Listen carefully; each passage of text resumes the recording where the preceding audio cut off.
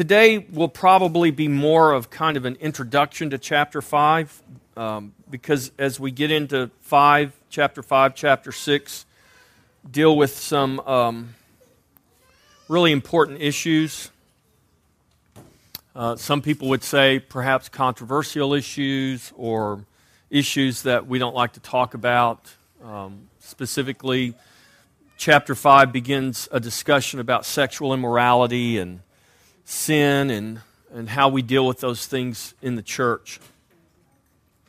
So let's pray. Father, we just thank you for this day. We thank you for your word.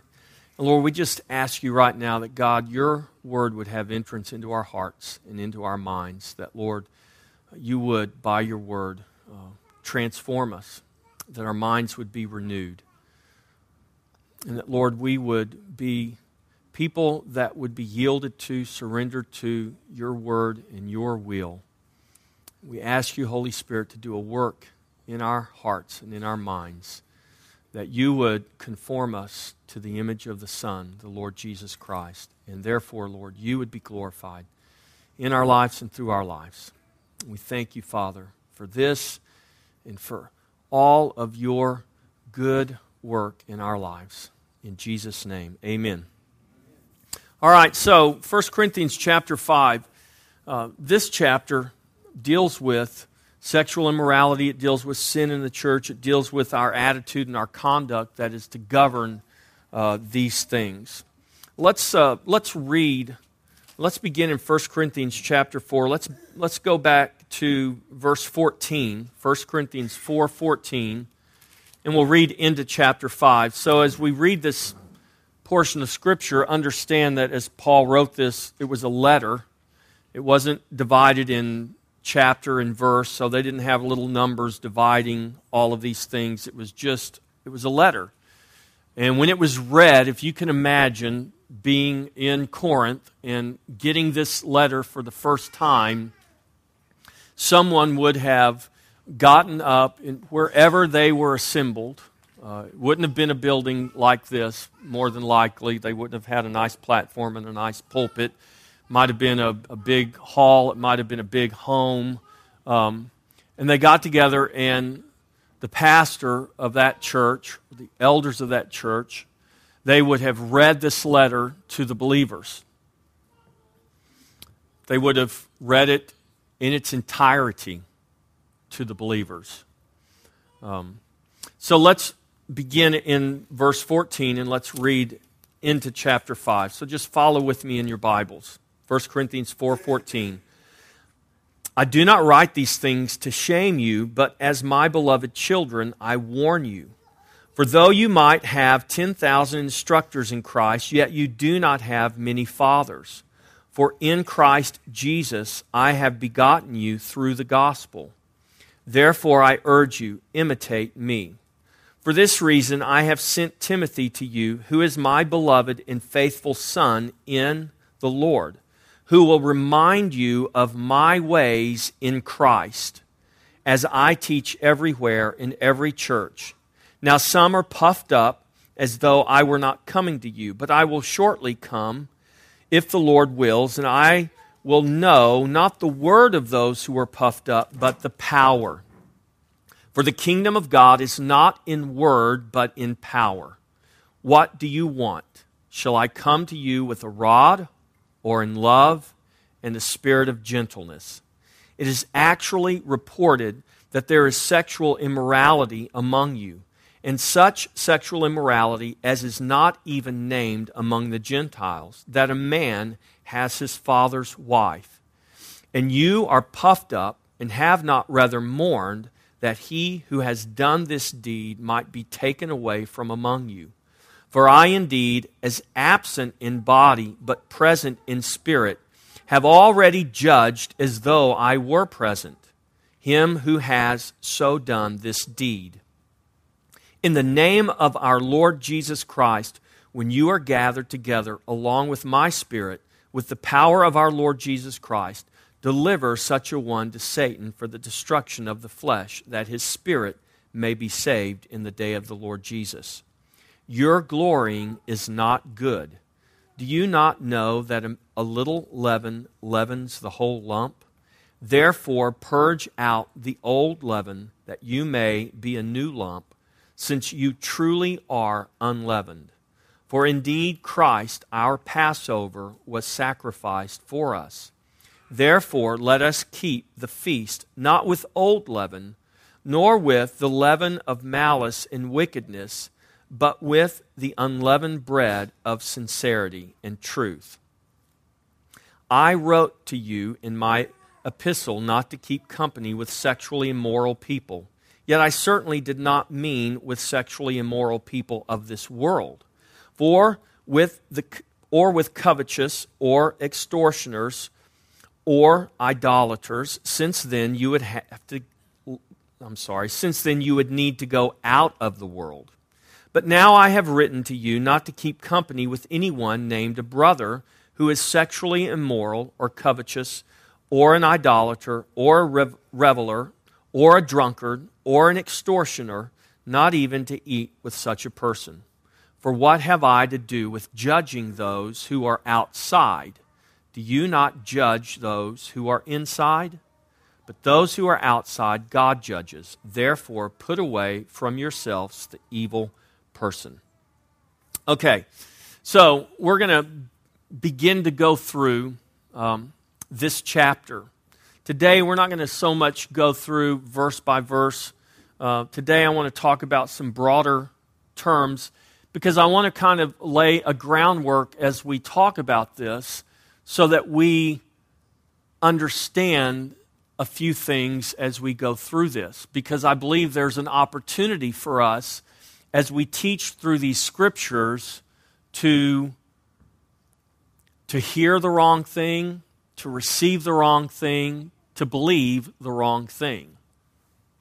So it's important that we understand the context of what's being written. It's important that we understand what Paul is saying, how we're to understand what he's saying, how we're to receive what he's saying.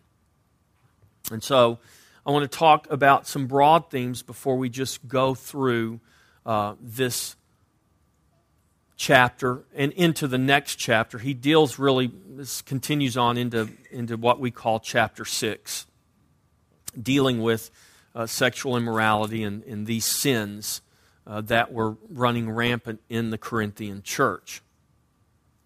And so why is this an important topic? Why is sexual immorality an important topic for us? I mean, we don't have to look very far if we just look at the headlines in the news today, right? I mean, we've got Supreme Court decisions, we've got issues at our own state capitol, all of abortion. If sexual immorality was not rampant in our culture, we have to wonder how rampant would abortion be in our culture. If things were done the way God designed them to be done. And so we can talk about that and we can say, well, we should do things the way God says they need to be done. But I can hear that one way and somebody else can hear it another way. I can receive that one way, but somebody else may receive it a totally different way. And so we need to try to make sure as best we can that we all understand why God says what He says and what He means and why these things are addressed. They're addressed in the Scripture because they were real issues that existed in the church some 2,000 years ago. But here we are now, 2,000 years on the other side of the cross, and guess what? These same issues are issues that the church is still dealing with today. And why is that? Because human nature doesn't change. Because men are born in sin, and men are bent in their birth, in their sinful births. Men are bent towards sinfulness. And so the lust of the flesh, the lust of the eyes, the pride of life, all these things that draw us away, they're very easy for us to fall into because it is the sin nature we're born with. This is why Jesus says you must be born again. And so this is a relevant topic. And so the response of the church to these issues, especially in light of our culture today, is really crucial as we go forward in the work of the kingdom and the preaching of the gospel. So are we going to just ignore these issues because they're unpopular or because they're uncomfortable? I mean, who wants to get up and talk about sexual immorality, right? It's kind of an uncomfortable topic. Let's just be honest. Because we all have, if you haven't been victim of it yourself or a perpetrator yourself, then you know somebody close to you that has, right? And so it can be an uncomfortable topic. So do we just not deal with topics because they're uncomfortable or because they're not politically correct or because, no, we can't do that. We have to deal with them. And I think part of the problem in our culture today is because we perhaps have not dealt with them the way they should have been dealt with, then we see these things rampant in our culture. And people are just kind of doing what comes natural to them if we want to talk about nature. And we're going to talk about nature today. Old nature and new nature. All right? Let me read a scripture to you, Galatians 6, 7 through 9. Do not be deceived. God is not mocked. For whatever a man sows, that he will also reap. For he who sows to the flesh will of the flesh reap corruption. But he who sows to the Spirit will of the Spirit reap everlasting life. And let us not grow weary while doing good, for in due season we shall reap if we do not lose heart. Now, if we read that scripture in context, we see that Paul is talking about, I think, a number of different things. He is talking about material provision. He's talking about sharing your material wealth and provisions with those who preach and teach the Word of God. But he's also talking in other contexts about the provision that we receive from God in terms of spiritual provision. And so in his letters, he's dealing with a lot of different issues. This is a principle, I think, that is true however we want to apply this. We're responsible in how we handle the stewardship of God's provision. That's true whether it's material provision or whether it's spiritual provision. So the spiritual provision of His Word demands that we do not compromise under the pressure of the culture in which we live. And so we need to handle these things in sincerity and truth and in love and in a spirit of gentleness. This is what Paul writes to us in his letter here in the Corinthians, to the Corinthians. There are times when we need to be willing to bring the rod. He asked this question at the end of our chapter 4, what do you want? Shall I come to you with a rod, or shall I come in love and a spirit of gentleness? In other words, you guys need to decide. It's kind of like parents. Have you ever kind of given that ultimatum to your children? Okay, what's it going to be? Am I going to have to apply the rod of correction, or will you obey? This is really kind of what Paul is saying. How am I going to come to you guys? Am I going to be Woody with the frowny face, and apply the rod of correction to you? Or do you want me to come with love and a spirit of gentleness? I really think Paul is a parent to these believers, like any other parent. Come on, parents, what would you rather do? Would you rather have your child just obey and say, I'm sorry, Mommy, I'm sorry, Daddy, and not have to apply the rod of correction? Sure. We don't want to have to apply the rod of correction, but if we fail to apply the rod of correction, spare the rod, spoil the child. What does the Bible say? If you're a loving parent, you're going to bring correction. You're not going to beat your kid. You're going to correct your child. You're not going to abuse them. You're going to discipline them. You're going to lead them in the way that they should go. And if we can do that by coming to agreement together, that's great. But sometimes, maybe we need to bring, as Paul says here, the rod. But I don't think any parent really wants to have to do that. But we have to be willing to do that. Amen? So, in this day, if we're honest, I think the day that we live in, the age that we are in right now, I think men are resistant to preach and teach the truth about some of these things.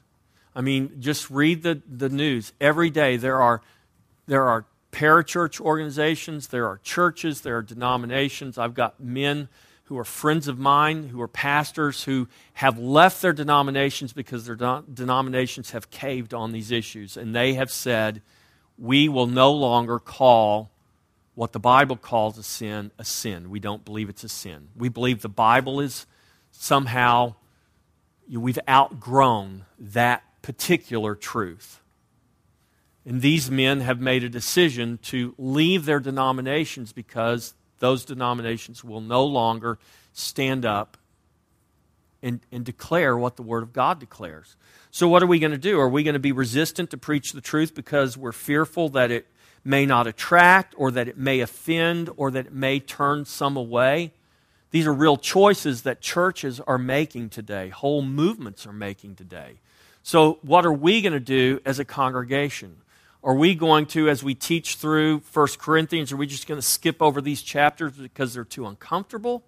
We can't do that. Because these issues apply to us today. We have real people, real families struggling through these issues. And if the church can't give direction to families of how to deal with these issues, if we don't know how to love people, if we don't know how to speak the truth to people, if we don't know how to handle these issues, then are we leaving it up to the world? We can't do that, because we know what the world's going to do with these issues. They're going to mishandle them, they're going to misappropriate them, and they're going to create more dysfunction and more death and more destruction just day by day. We have the solution. We have the answer. Now, it might be painful sometimes. The answer may be painful, right? The solution may be painful. Just like applying the rod of correction is painful, but we know that the application of truth ultimately is going to be good. It's going to bring about good. It's going to be healthy. It's going to promote life and health and proper function versus dysfunction. So we need to preach the truth in love. We need to preach the truth for love. We need to tell the truth not only in love, but because of love. I mean, if I saw you, knew you were fixing to drink poison, doesn't love demand that I tell you don't drink that, it's poison? Or do I say, well, they really want to drink that, and I just hate to disappoint them, so I'm just going to let them drink it? No, you wouldn't. I mean, that's just silly to think of that, right? Why would we withhold the truth from people because we're afraid that they would be offended by it? If we really believe it's the truth and we really believe that it's best, will we not take the risk of being unpopular or being rejected so that we can tell them the truth? I think we must take that risk. So when the Word of God offends or convicts, we should examine ourselves and find out what it is that's causing His Word to prick our heart. I mean, I have to prepare these sermons before I deliver them to you. So as I'm reading through and as I'm preparing these, the Word of God pricks my heart. I have to ask myself, why is this? Why am I getting hung up on this? Why is the Word of God getting hung up here in my heart? What is there in me? I have to examine myself and say, what is it within me that is I'm having a problem with in terms of what God is saying in His Word? I mean, we all have to do that. Or we all should do that. So in teaching through the Scriptures, just as Paul's writing of this letter, I want you to hear this. The intent is not to condemn. Are you listening to what I'm saying? The intent of preaching through the Scripture, the intent of Paul writing this letter was not to condemn the Corinthians. That wasn't his purpose. That's not what he was after. What he was trying to do was to equip them and convict them and bring about transformation in their lives. So the world, what is the condition of the world? And we're going through the book of John on Wednesday nights.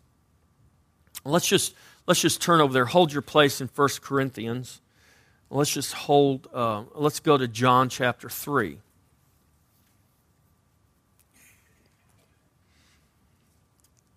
So Paul didn't write this letter to condemn the believers. He wrote it to convict them, to equip them, to help them. John 3, let's begin in verse 16. So we all know John 3:16, right? We've all at least heard it, seen it. If you ever watched football, you've seen the guy with the big rainbow afro standing right in the middle of the goal post holding up the sign that says John 3:16. Well, if you didn't know what John 3:16 said, this is what it says. For God so loved the world that he gave his only begotten Son, that whoever believes in him should not perish but have everlasting life. For God did not send his Son to condemn the world, but that the world through him might be saved. He who believes in him is not condemned, but he who does not believe is condemned already. Why did God not need to send Jesus to condemn the world? Because the world was already condemned. We were already under condemnation. That is the condition of the world. It is condemned. And so God sent his Son to save them from that condemnation because they're already condemned because he has not believed in the name of the only begotten Son of God. And this is the condemnation, that the light has come into the world, and men loved darkness rather than light because their deeds were evil. So the world is already under condemnation.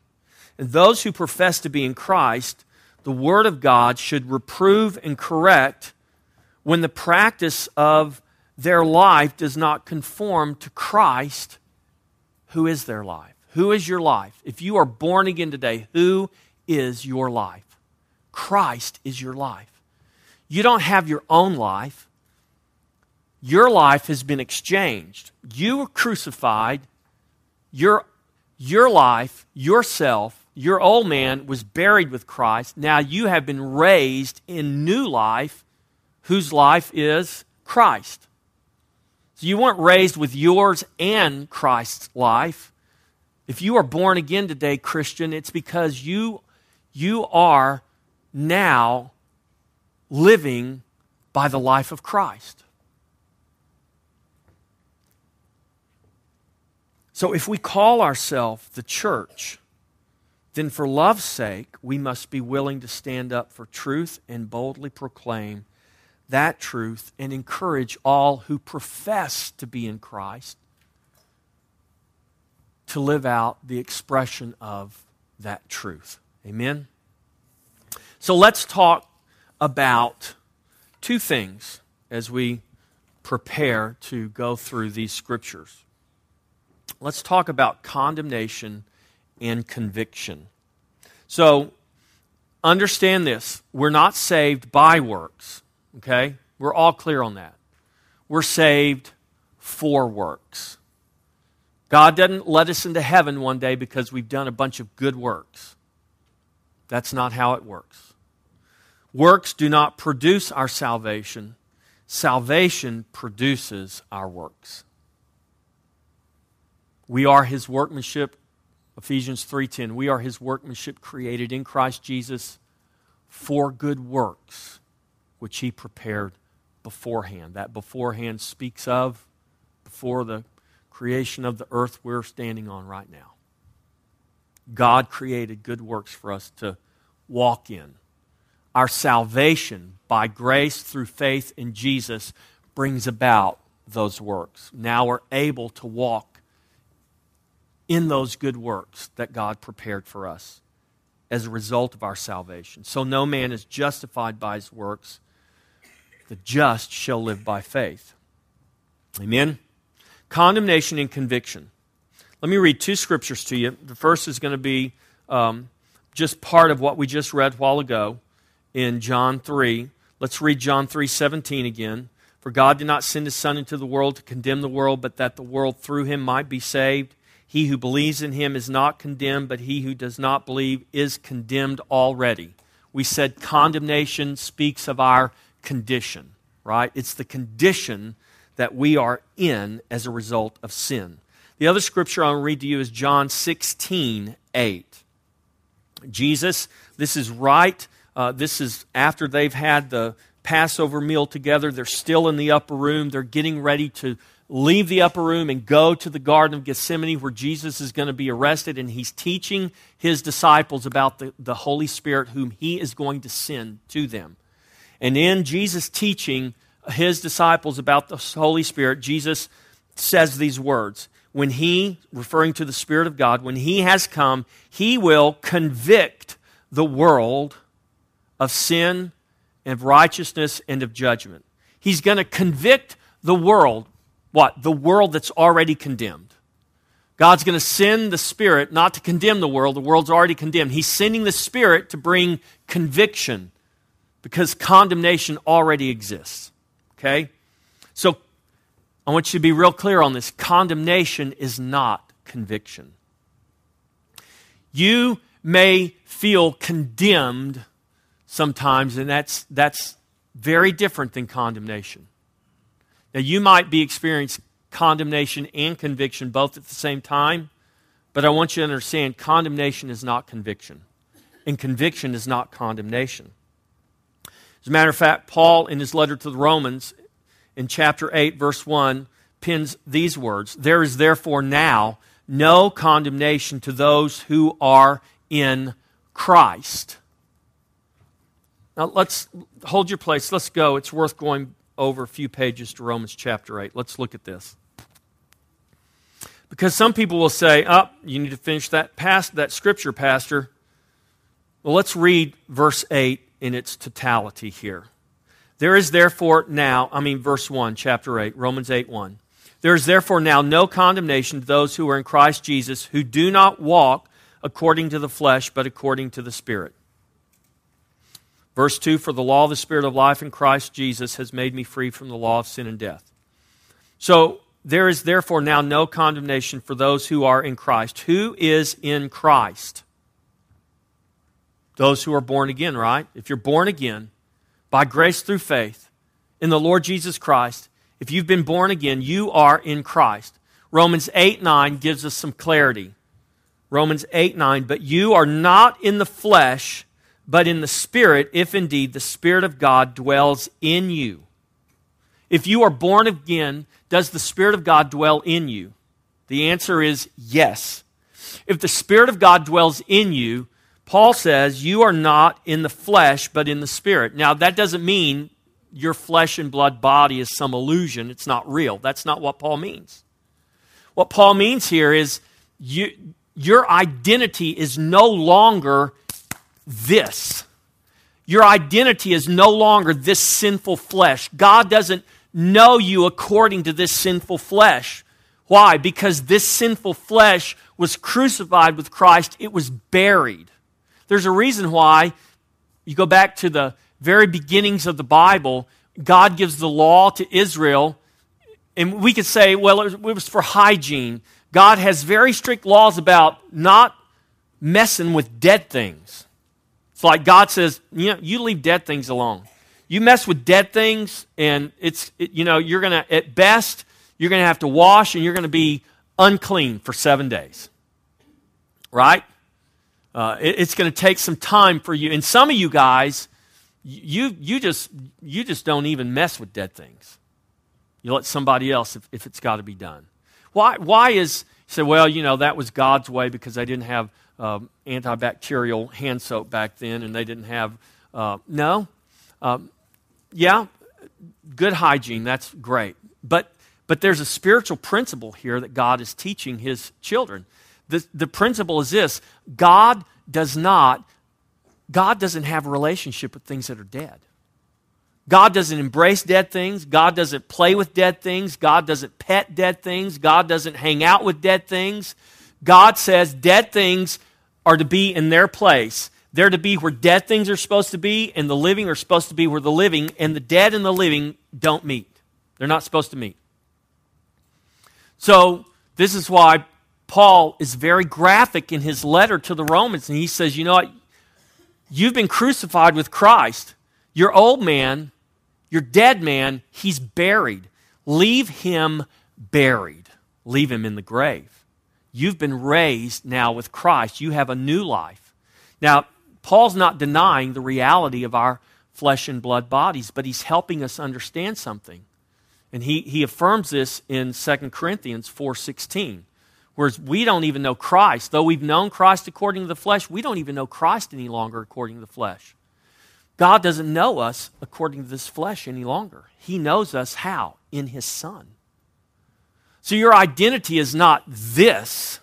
Your identity is known in the face of the Lord Jesus Christ. That's your identity. The Lord Jesus is your identity. And so Paul, in his dealing with these issues in the church, even when he has to bring the rod of correction, his point is not to condemn, his point is to convict. And so God says, I'm going to send my Spirit. Jesus says, I'm going to send my Spirit, and He's going to convict the world. Condemnation is not conviction. In Christ there is therefore now no condemnation. We're not of the flesh any longer. We're of the Spirit because we have the Spirit of God. And so condemnation, listen, condemnation speaks of our condition. When I was in my old sin and death, in my old man, my condition was condemnation. I was condemned. When Jesus came by grace through faith and saved me and translated me out of death into life, out of darkness into light, I am no longer under and in condemnation. I am in Christ now. I am in the Spirit now. My old man, my flesh has been crucified. Leave him in the grave. Let's get on with life.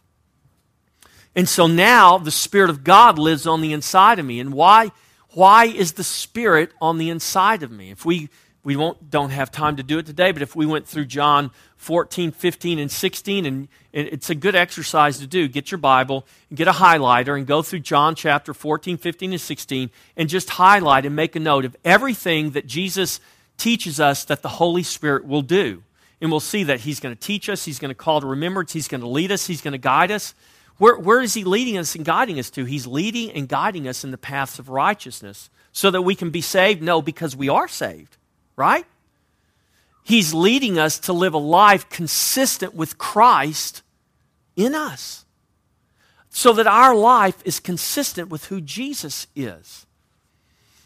The work of the Holy Spirit is to convict us, to correct us, to keep us on track, not to condemn us, not to squash us and make us feel worthless. That's what condemnation does. And that's not why the Holy Spirit has been given to us. So condemnation speaks of our condition. Now the Holy Spirit will convict us of that condition, right? When we're dead in sin, we need to know we're dead in sin. When we need a Savior, we need to know that we need a Savior. Conviction speaks of our transformation. Condemnation doesn't do that. Condemnation speaks of our condition of death. Conviction speaks to our transformation. So condemnation is the condition of every person who remains separated from God. Conviction reveals not only our condition, but conviction reveals that everything in our life that's contrary to Christ. So how is it that, Christian, when you are doing something, have you ever just been doing something and all of a sudden you just feel conviction? I mean, you can look at something, you can say something, you can do something, and immediately you know that wasn't right. Have you ever felt that? Am I the only one? That's conviction. Now, the enemy might take the conviction of the Holy Spirit and try to bring condemnation on you, right? Don't let him do that. God brought conviction because He wants you to understand that thought, that action, whatever, that is inconsistent with who Christ is. So conviction is really a good thing. It's like pain. You do know that if you're cooking in the kitchen and you grab the cast iron skillet that's been heating on the fire, when you touch it, it burns your hand. You know that's a good thing, right? Because if you did not feel the pain of that burn, you would hold on to that skillet and never know that your hand is cooking to the handle of that skillet. So when you touch that and the pain is instantaneous and you withdraw your hand, that's really a good thing. God calls pain, those receptors to fire in our body for our protection. Conviction is the same way. The Spirit of God that brings conviction is just like your physical body that brings pain to you and says, whoa, warning, don't touch that, don't do that. When the conviction of the Spirit comes, it's like that's the warning. God says, whoa, don't touch that, don't do that. That's dangerous. That will hurt you.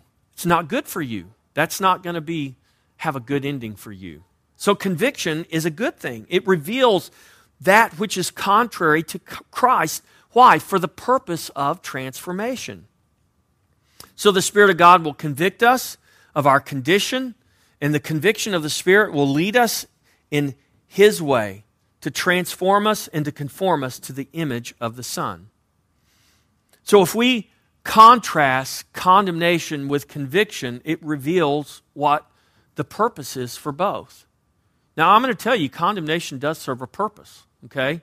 Condemnation, that word condemnation literally means an adverse sentence. It's like a sentence that's been pronounced. It's like you being in court and you're standing before the judge and the judge gives you the death sentence. He's just condemned you. It's an adverse sentence. And this is what the flesh, this is what we do ourselves. I mean, how many times have you condemned yourself over things in your past? Has anyone here never made a mistake in their life? Please show me if there's anyone that's never made a mistake. Thank you, Samuel. I want to make an appointment with you. Let's just block out the week and let's just spend a week together because I want to talk to you. I love Samuel. So, how many of you have condemned yourselves over mistakes you've made in the past? How many of you, even though you know better and you know it's bad, it's not good, how many of you find yourselves continuing to experience condemnation for things you've done in the past? Listen, the flesh, the world, the devil, all of those things will bring condemnation to you. The enemy, that is his specialty. Condemnation is the specialty of the enemy. You know listen, I can't read your mind, but you know what your thoughts are. You know the deep, dark secrets in the depths of your heart and of your mind. And I promise you, you are, in so many ways, your own worst enemy. You heap condemnation upon yourself. It's what the flesh does. It's what the world does. I mean, think about the message that is sent to us continually that we don't measure up. If I just could drive this car, it'd be so much better. If I could just afford this brand of clothing, I'd appear to be so much more successful. If I just had that, whatever. I mean, why does the world do that? Because our human nature gives way to that. I mean, we fall prey to that. So it's manipulation. This is what the enemy does. He manipulates you to believe things about yourself that aren't true. Or maybe there are some things. Listen, I know who I was. I know the mistakes. I've made real mistakes. And I've done things that are sinful. And I can remember too many of those sinful things that I have done. If I dwell on those things, listen, the enemy will bring condemnation to me. I'll just sit there and I can just drown in condemnation. We can all do that. But that's not good. So this is what the flesh, the world, and the enemy will use to beat you down in an attempt to ultimately destroy you and to destroy your faith. That's what the enemy wants to do. He wants to make us believe that it's hopeless, that we're never going to change, that we keep repeating the same mistakes. Well, if you really love Jesus, you wouldn't think that, you wouldn't do that. I mean, sound familiar? He uses the same tactic on all of us because we're all susceptible to the same things. And so condemnation is not our friend. But now, except in this, and this is what Paul teaches us in his letter, for instance, to the Corinthians in his second letter. 2 Corinthians chapter 3 talks about the law. He calls it the ministry of condemnation. Well, why would God give us a law that He knew would condemn us? God did that. The law is not bad. The law is perfect. The problem is not with the law, right? The problem is with us. The law is perfect. The problem is we're not perfect. God says, okay, you don't want to live by faith, children of Israel? You want to live by works? You don't want to be like your father Abraham? You want to live by works? Here's the standard. God gave them a perfect standard, and it didn't take long for them to figure out they couldn't live up to that standard. But then we do what all humans do. We just kind of get in denial, and we think that we've mastered these things. And so by the time Jesus comes, the Pharisees really thought they were righteous because they were able to keep the law. I mean, listen, I tithe right down to my mint leaves in my herb garden. How about you? That's literally what Jesus said to them. Yeah, you got all that down. He said, that's fine, do that, that's good, but don't leave the other things undone like justice and mercy. And so if we're not careful, we'll think that through the management of our behavior, we can become righteous. God gave a law to man that demanded absolute perfection, not only in how we do things out here, but how we do things in here. So Jesus said, you said it's sin to commit adultery, but I say, if you even look at a woman with lust in your heart, you've committed adultery. You say it's a sin to commit murder, but I say to you, if you say in your heart about your brother, you fool, you've just committed murder. I mean, who can live up to that standard? The answer is no one. So what does that standard do? It brings us to the realization that we are condemned. It condemns us to death. Well, who's going to deliver us from death? Who is the only one that can deliver us from death? That's what Paul says in Romans 7. I thank God for Jesus Christ who has delivered me from this body of death. There is therefore now no condemnation for those who are in Christ Jesus. Hallelujah. So conviction speaks of our transformation. Condemnation, it speaks of our condition. So our condition is revealed. We're condemned. Conviction is not an adverse sentence. Conviction is a rebuke or a reproof. Or we could just say it like this: conviction is correction. And the Holy Spirit brings conviction to expose the condemnation that we're under in the old nature because of sin and death. And the Holy Spirit brings conviction to reveal to us the things in our life that are contrary to Christ. It's not a bad thing, it's a good thing. It's kind of like grabbing the pan. It's good that you feel the pain. And the pain is just for a moment if we withdraw from that, right?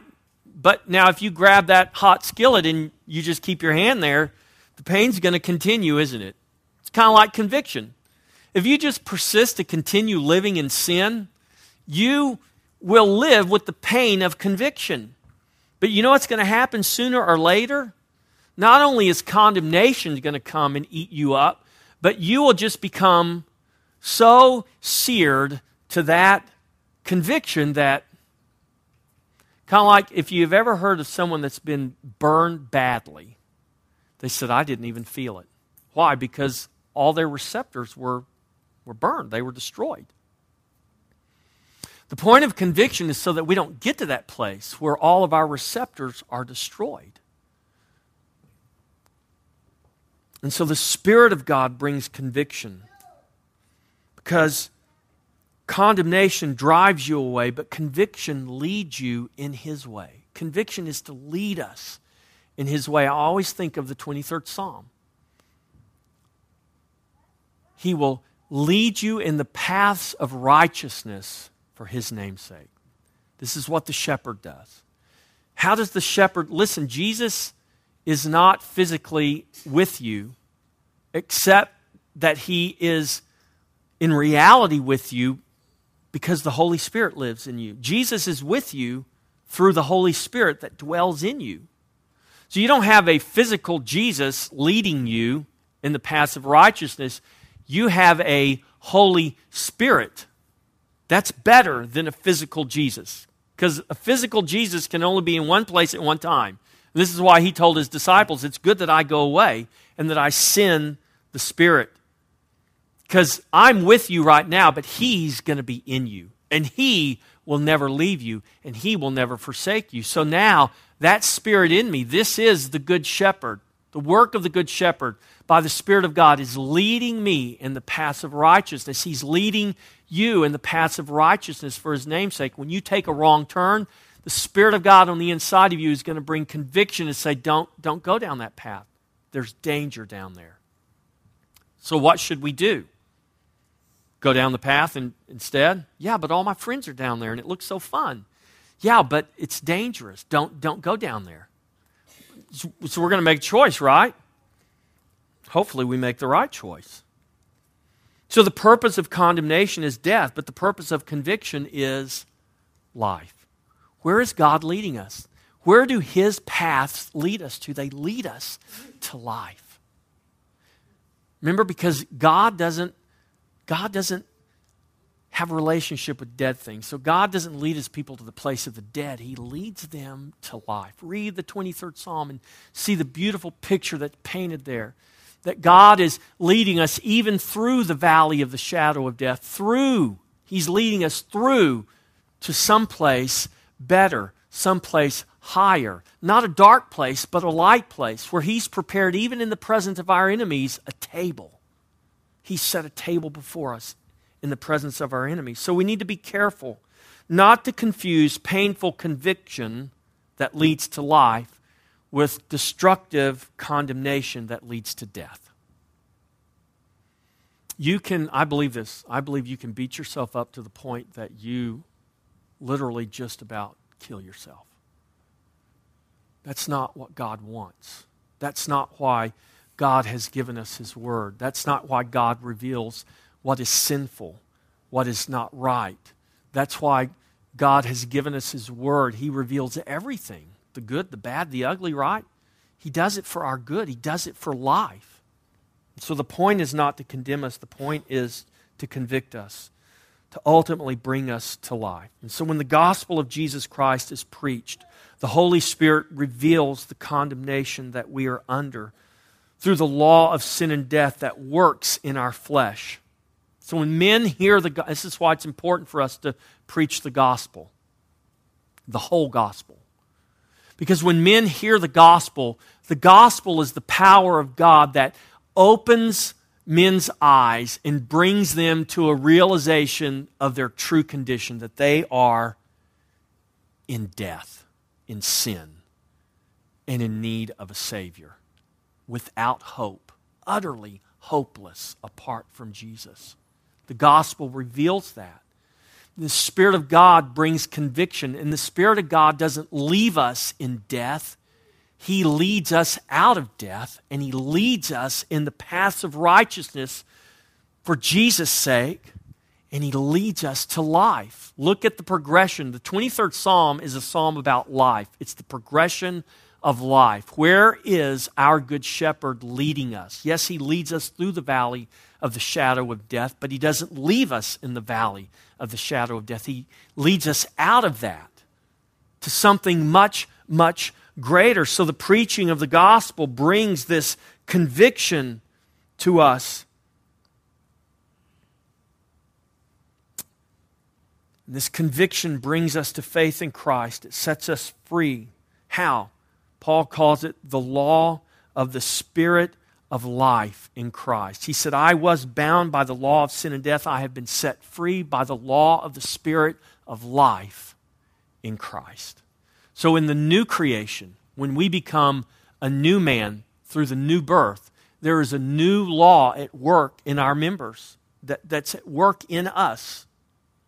It's the law of the Spirit of life in Christ. Amen? So don't confuse conviction with condemnation. It's very important. So when we go through and we begin to talk about these things specifically, we all have a past, right? Anybody not have a past? We all have a past. I don't know what your past is. You don't know what my past is. But we could all probably make a pretty good guess that all of our pasts involve sin. And all of our past involves mistakes that we've made. Choices we've made that we look back now and say, I wish I wouldn't have made that choice.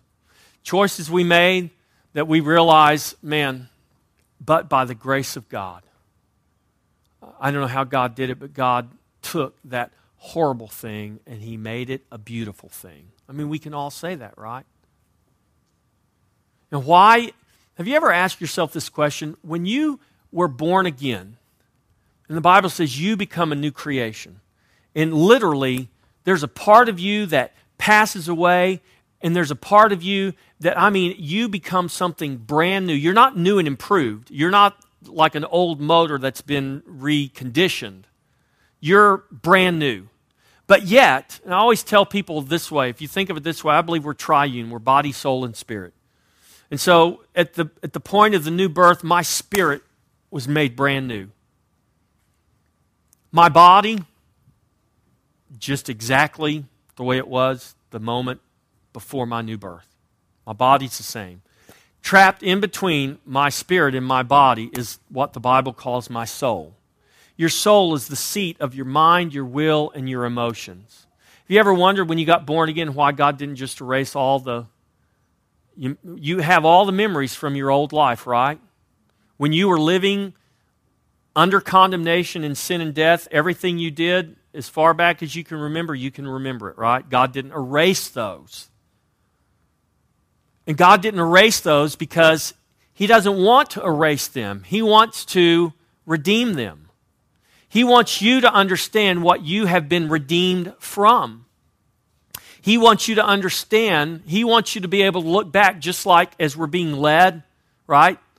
Here we go back to the 23rd Psalm when we get up to the table, to the mesa, where God's prepared this feast for us. We're going to be able to look back and we're going to see the valley we came through. We're going to see the darkness we came through, and we're going to wonder, how did I make it through that? So God doesn't erase those things. God wants to redeem those things. And when we go through and we talk about, and you remember things, and you recount things, the point is not to bring condemnation. It might not even be to bring conviction, because maybe you've got victory over those things. Maybe that really is just a memory. And I know God redeemed me from that. And so you can look back and you can rejoice in the grace of God and the victory of Christ. But maybe there are still things that the enemy is he's using against you to bring condemnation, or things that you just can't get settled in your own heart, in your own mind, in your own soul. That the world is, the enemy is using against you to beat you down. God wants to take those things. He wants to help you come out of condemnation into a place where you understand His redemption. Amen? And this is Paul's point in writing these things. This is why the Bible deals with real issues. It doesn't shy away from them. And so as the church, we should not either shy away from those real issues, because if we do, we're not equipping and we're not helping people learn how to walk through their valleys. They're going to get stuck in the valley, and they're not going to know how to come out. EJ posted this tragic article, I guess up not too far from where, in Illinois, where they're from, the family that went hiking, the dad and his, 2 or 3 kids that went hiking, and 2 kids, and they were avid hikers, and they left one day out on a hike, and an unexpected cold front blew in. I mean, we're not talking Colorado or Alaska. We're talking Illinois, right? And they're out hiking, but the weather got so cold and the rain was so that the dad could not find the path back, and the father and the 2 sons died of exposure in the wilderness there. And they weren't that far from safety. Listen, that's what the enemy wants to do to you, spiritually speaking. He just wants to get you lost in the wilderness, lost in the valley of the shadow, and just bring you to a place where you just can't go on. That's not God's will for you. And if we allow the condemnation of the past to rule our lives, and we don't let the conviction of the Holy Spirit come in effect and bring transformation to us, we're going to get stuck in the valley, in the darkness.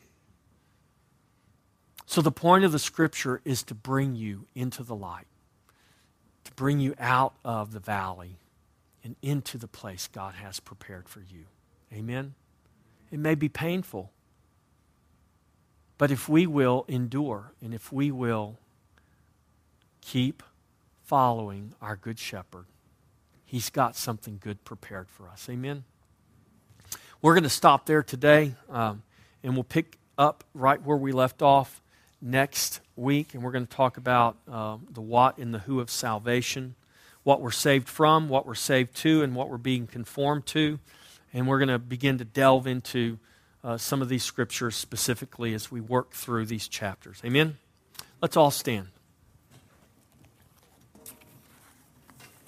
Now, I just want to say this.